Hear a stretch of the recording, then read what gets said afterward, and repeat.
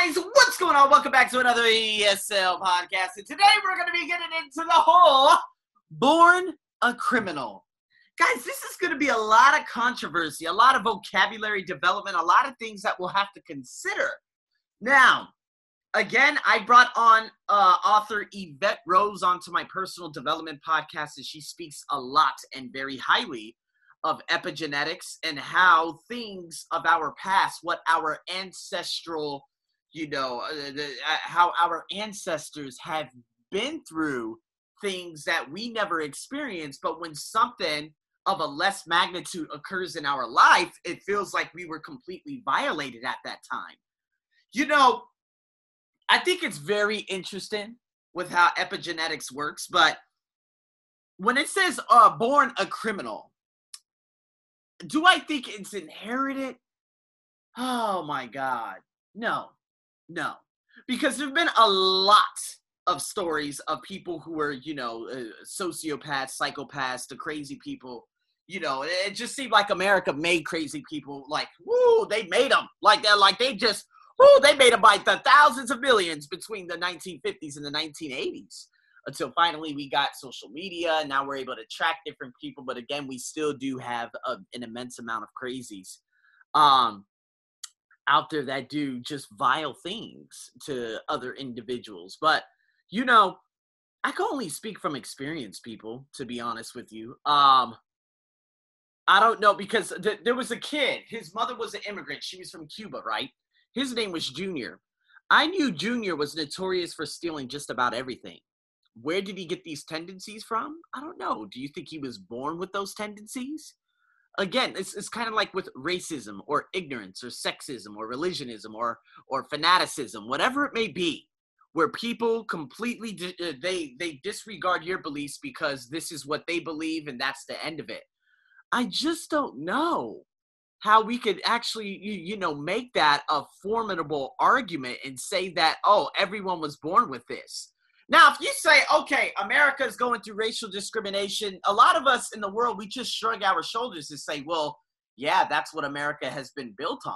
If we look back from the transatlantic slave trade, going into the hangings and everything back in the 1800s and the 1900s, the civil rights movement, not only that, but the United States military, killing probably upwards of 100 million lives throughout the 1900s worldwide.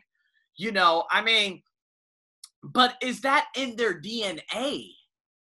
Again, a family tree, if you look at particular people in America who have a history of saying very disgusting things that attack other groups of people, you guys already know who I'm talking about.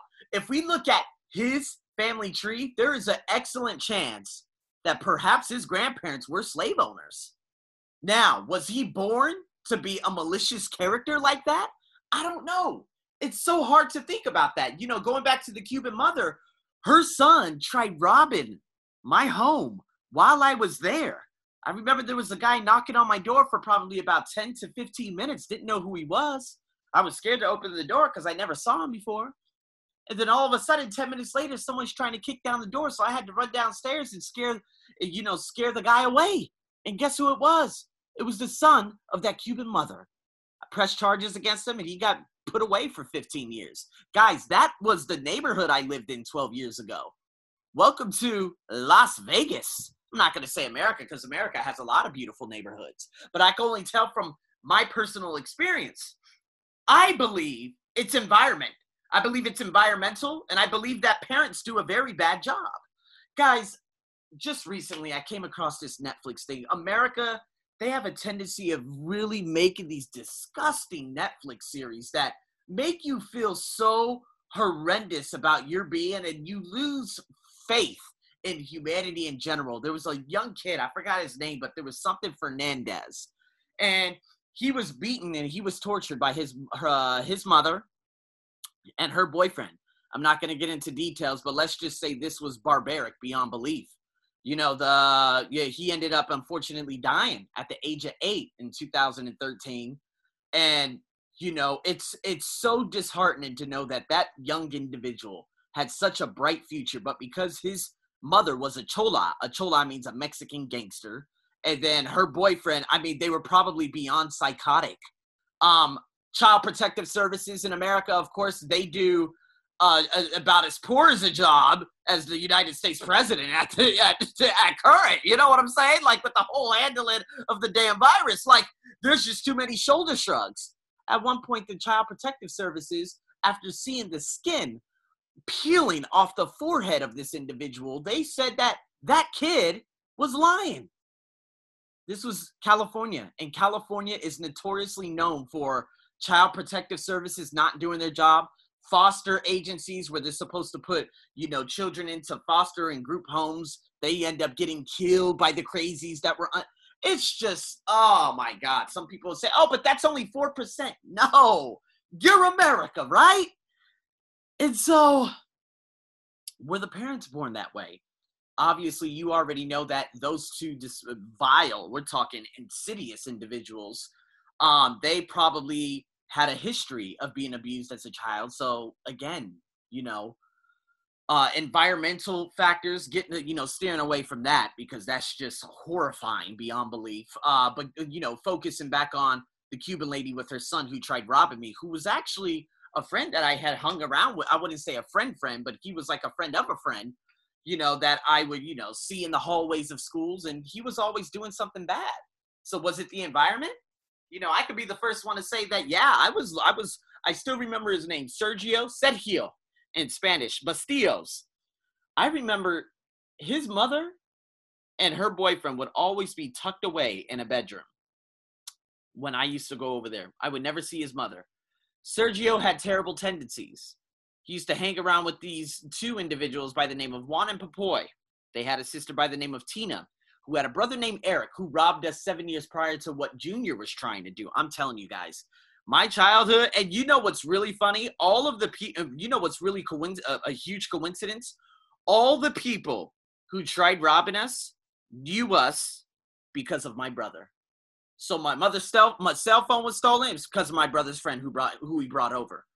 You know, Eric who robbed us, who ultimately ended up dying, and he ended up being killed. I don't know how, but he got killed probably within a year's time.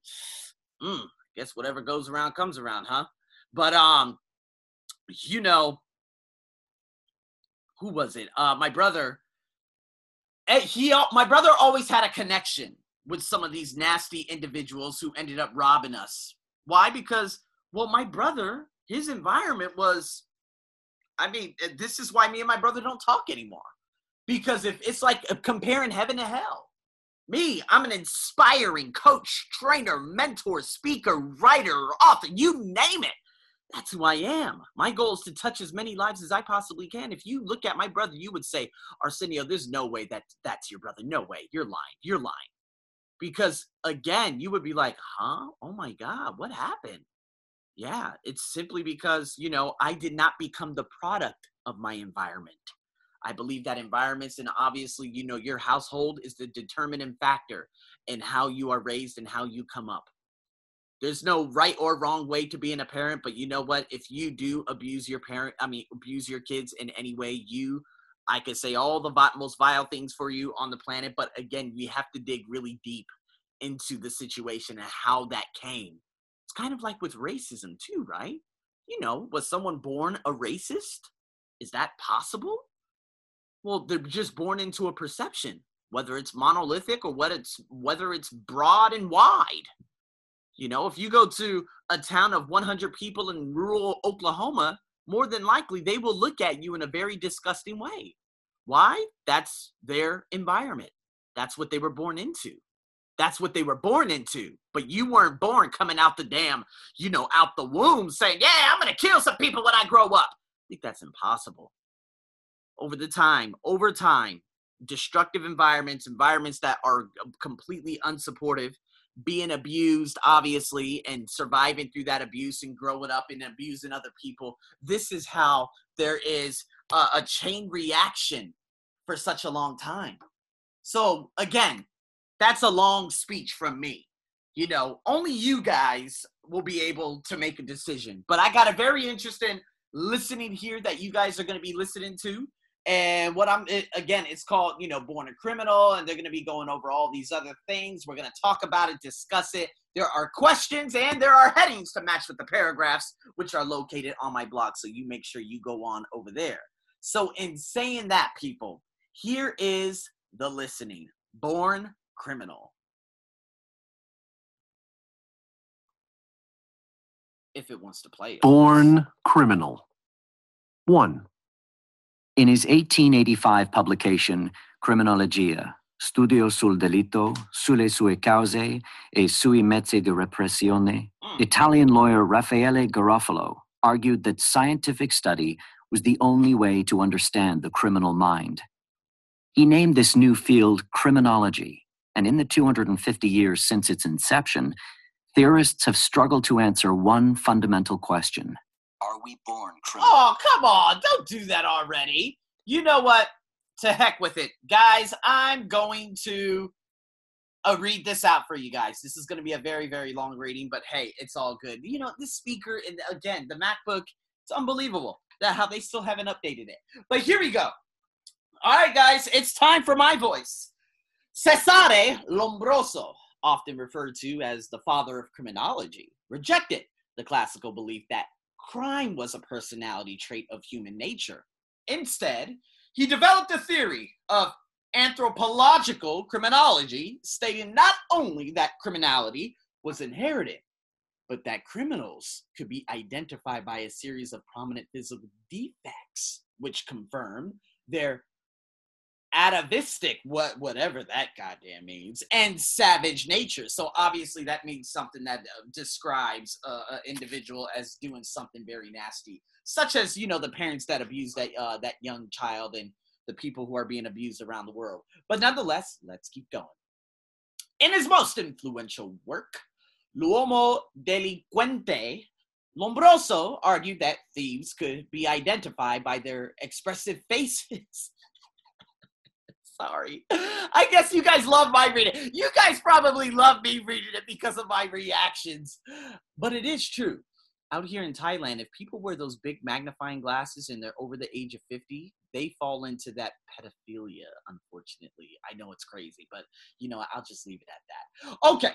Manual dexterity and small wandering eyes. Ooh.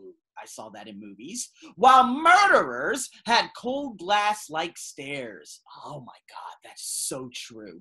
Bloodshot eyes. Oh my God, run away. And big hawk-like noses. Guys, I can't take this. How am I going to be able to read through all? Oh, God. Man, when I thought about the big Hawkeye nose, I thought about a 6-inch nose for some reason. Oh my God, I got myself a hell of an imagination. Let's keep going. Female criminals tended to be shorter, more wrinkled, and had darker hair. I got the laughs, oh God. And smaller skulls than normal women. Skulls, Jesus. This is terrible. I need to stop laughing. The notion that physical appearance was innately bound to a propensity toward criminality was furthered by William Sheldon in the Atlas of Men, 1954. In which he proposed a taxonomy for categorizing the human physique. Sheldon argued that humans could be categorized into 3 broad types: ectomorph, mesomorph, and endomorph. Then scored within these categories to determine mental characteristics. I just need to make sure I don't mess anything. Okay, here we go. Let's keep going. Those with the muscular physique and athletic appearance showed greater criminal tendencies than tall, thinner people who he believed to be more intellectual. While superficially compelling, no evidence has been found to substantiate these theories, and they have since been widely discredited. 3. Other early theorists laid the foundations for the most prominent school of thought in the 50s and 60s, quote, labeling theory, end quote, which hypothesizes that negative labels given to individuals by society actually promote deviant behavior. Oh, it's kind of like saying, oh, you're black. Oh, the origins of the theory can be traced back to Edwin M. Lemert. I almost say sociology. Sociology professor at the University of California. And social pathology, a systemic approach to the theory of sociopathic behavior, 1951, Lemmer introduced the concept of primary and secondary deviance. Primary deviance refers to an initial act that deviates from social norms. Say, getting caught for a minor traffic offense or taken stationary from work. Those that commit these acts are usually reprimanded and feel guilty enough to replicate them. However, some go on to commit further, repeated or more serious acts, secondary deviance, and are labeled as criminals. However, Becker further developed this notion in his 1963 publication, Outsiders, claiming that while society labels people as criminals to justify its condemnation, the deviants themselves use it to justify their criminal behavior. Essentially, they commit further criminal offenses because it's simply who they are. Terrible excuse. Critics of labeling theory argue that while the label may encourage later criminal behavior, it fails to consider the influence of genetic or environmental factors that must have led to the initial crime. Ooh, very interesting. Paragraph 4. Perhaps the most influential study is the Cambridge Study in Delinquent Development, 2013, which has been following the development of 411 males since 1961. Over the 50-year period that has elapsed since the start of the study, psychologists have interviewed the test subjects 9 times, moving from a focus on their school attendance to employment and fatherhood. It was found that a significant number of delinquent youths had criminal fathers. Told you. Under 10% of children, non-offending fathers went on to become chronic offenders, whereas just under 40% of the offspring of criminal fathers went on to regularly offend. While this data and other studies like it strongly imply that criminal parents are likely to produce a criminal offspring, it remains unclear whether this intergenerational deviance is genetically determined or largely due to the environment in which we are raised. Interesting. Number 5, here we go. Various studies have also found a correlation between intelligence and crime. I can't pronounce this word, guys, but I'll try. Moffitt et al. Found that men with a lower IQ went on to commit 2 or more crimes by the age of 20. Deno, 1994, also tested the intelligence of nearly 1,000 children at different points in their life and found a consistent negative correlation between IQ and criminal behavior. However, others, such as Menard and Morse, have claimed that the association is too weak to be considered statistically significant. Yet, regardless of the extent to which intelligence affects propensity toward criminal behavior, it does appear to be a factor, which raises another question. Are we born intelligent and by extension, law-abiding? Researchers at the University of Queensland found that only up to a maximum of 40% of intelligence is inherited, and the rest is determined by environmental factors. Boom! Like I said. You know what? 40% of intelligence? Okay, fair enough. If this is true, both nature and nurture have a role to play in the development of criminal tendencies. Paragraph 6. One area of research that tests the hypothesis compares the behavior of identical monozygotic. What the hell is that? A monozygotic. Yeah, it's got to be monozygotic. Whatever the hell that means. Okay, monozygotic twins, those sharing an identical genetic makeup. Oh, okay, that's what that means. To that of fraternal dizotic twins, who share, on average, 50% of the same genes. A literature review on studies into identical twins and criminal behavior found that 60% exhibited criminal behavior concurrently, whereas only 1/3 of identical twins of non-identical twins had similarly related behavior. In the Minnesota twin family study, researchers are currently comparing monozygotic and dizygotic twins who were both raised together with those separated at birth. See, the study has found remarkable similarities in those raised apart, strongly suggesting that genetics, not the upbringing, determines the behavior and personality. However, critics of the genetic connection argue that poor research methodology and design have distorted the findings, leaving us with little conclusive guides. This is basically an article of, oh, this is a bunch of BS, we don't know anything. Last paragraph. So, are we born criminal? Arsenio says that this article has even made us even more confused. But while research strongly indicates a certain level of genetic predisposition toward criminality, it's clear that upbringing plays an integral role in the development of criminal tendencies. To blame our genes for criminal behavior willfully ignores a broader societal responsibility to ensure that the environment in which we're raised doesn't promote criminal behavior. Oh my God. Wait, let me say that one more time.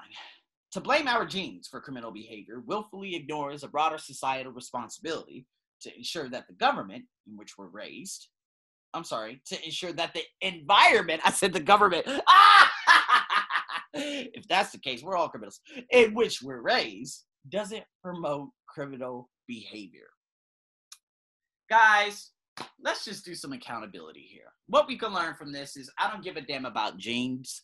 I don't give a damn about any of that. Okay, so what if my father, can I be honest with you? My father, he is one of those people who I've talked about on a number of occasions throughout my podcast. Not so much anymore because, again, there's not much to say else. But, he would do drugs. He neglected us. He didn't really care much about us from like 1995 to about 1998 when my mom finally had taken us back, thank God. But I didn't become that. However, my brother somewhat did. Now, my brother, I don't believe he does drugs. Now, he plays for the Las Vegas Golden Knights snare drum, the band, okay? So he plays for a hockey team. So he should be making a lot of money. But you know what? It doesn't matter about money. It matters about what the person and the individual is. When I saw him and the way he was speaking on YouTube after doing this little solo in front of the Thomas and Mack Center, which is like a basketball arena out there in Las Vegas, and hearing his language, I'm like, oh my God, OMG, you are the same. You are 34 years old, sounding like you are a 20-year-old gangster straight out of Compton. Boy, you need to get your stuff together. However, on the other hand, Arsenio felt that he had a bigger picture in life back in 2009. Not only 2009, but when I went off to college and met people from Trinidad and Grenada and Australia, Serbia, Montenegro, where else? Barbados. I met these people from all Sudan, Zambia, Kenya. I met all these wonderful individuals from these countries. And when I came back, I just felt like I was a different person. I was never the same because I realized that I'm living in a very small world right now. 2 years later, I went to Australia for the first time. I was never part of my family. My brother would always say, why are you going to Australia? I'm like, I'm going to Australia to see a new world. See, those are two different mindsets. Now, I'm not telling you guys that my brother is a criminal, but I'm just telling you from my perspective that we have two completely different minds, and it feels like my brother is very similar to my father. Whereas if my father ever tried coming back into my life, I would say, stay the hell away from me. If my father's family tried coming back into my life, which they have, there's a woman by the name of Carolyn Conway. I have nothing against her. I only saw her when I was probably about 6 years old. She was a good woman. She even has pictures of my mother back from the 1980s. If you guys follow me on Instagram, you would have seen that. But, that side of the family and that lady saying, oh, yes, we still have contact with your father. I'm like, yeah, well, can you tell that son of a bitch, excuse my French, that he owes us about $50,000 US, literally, because he didn't pay child support and he stole about $10,000 worth of my mom's income taxes. It didn't give a damn about us. Can you tell him that? See, I would never have a relationship with someone like that. Never. Money, words, nothing can heal that. I'm not angry at him. He was the exact person he needed to be for me to become the inspirational figure I am today. See, it's all based on perception. So, Guys, with that being said, I hope you love this one, man. It was a long one, guys. There have been a very, very crazy amount of long ones. But if you guys have any questions, please let me know. And again, make sure you do the exercises on my blog, thearseniobuckshow.com. With that being said, stay tuned for more. I'm your host, as always, over and out.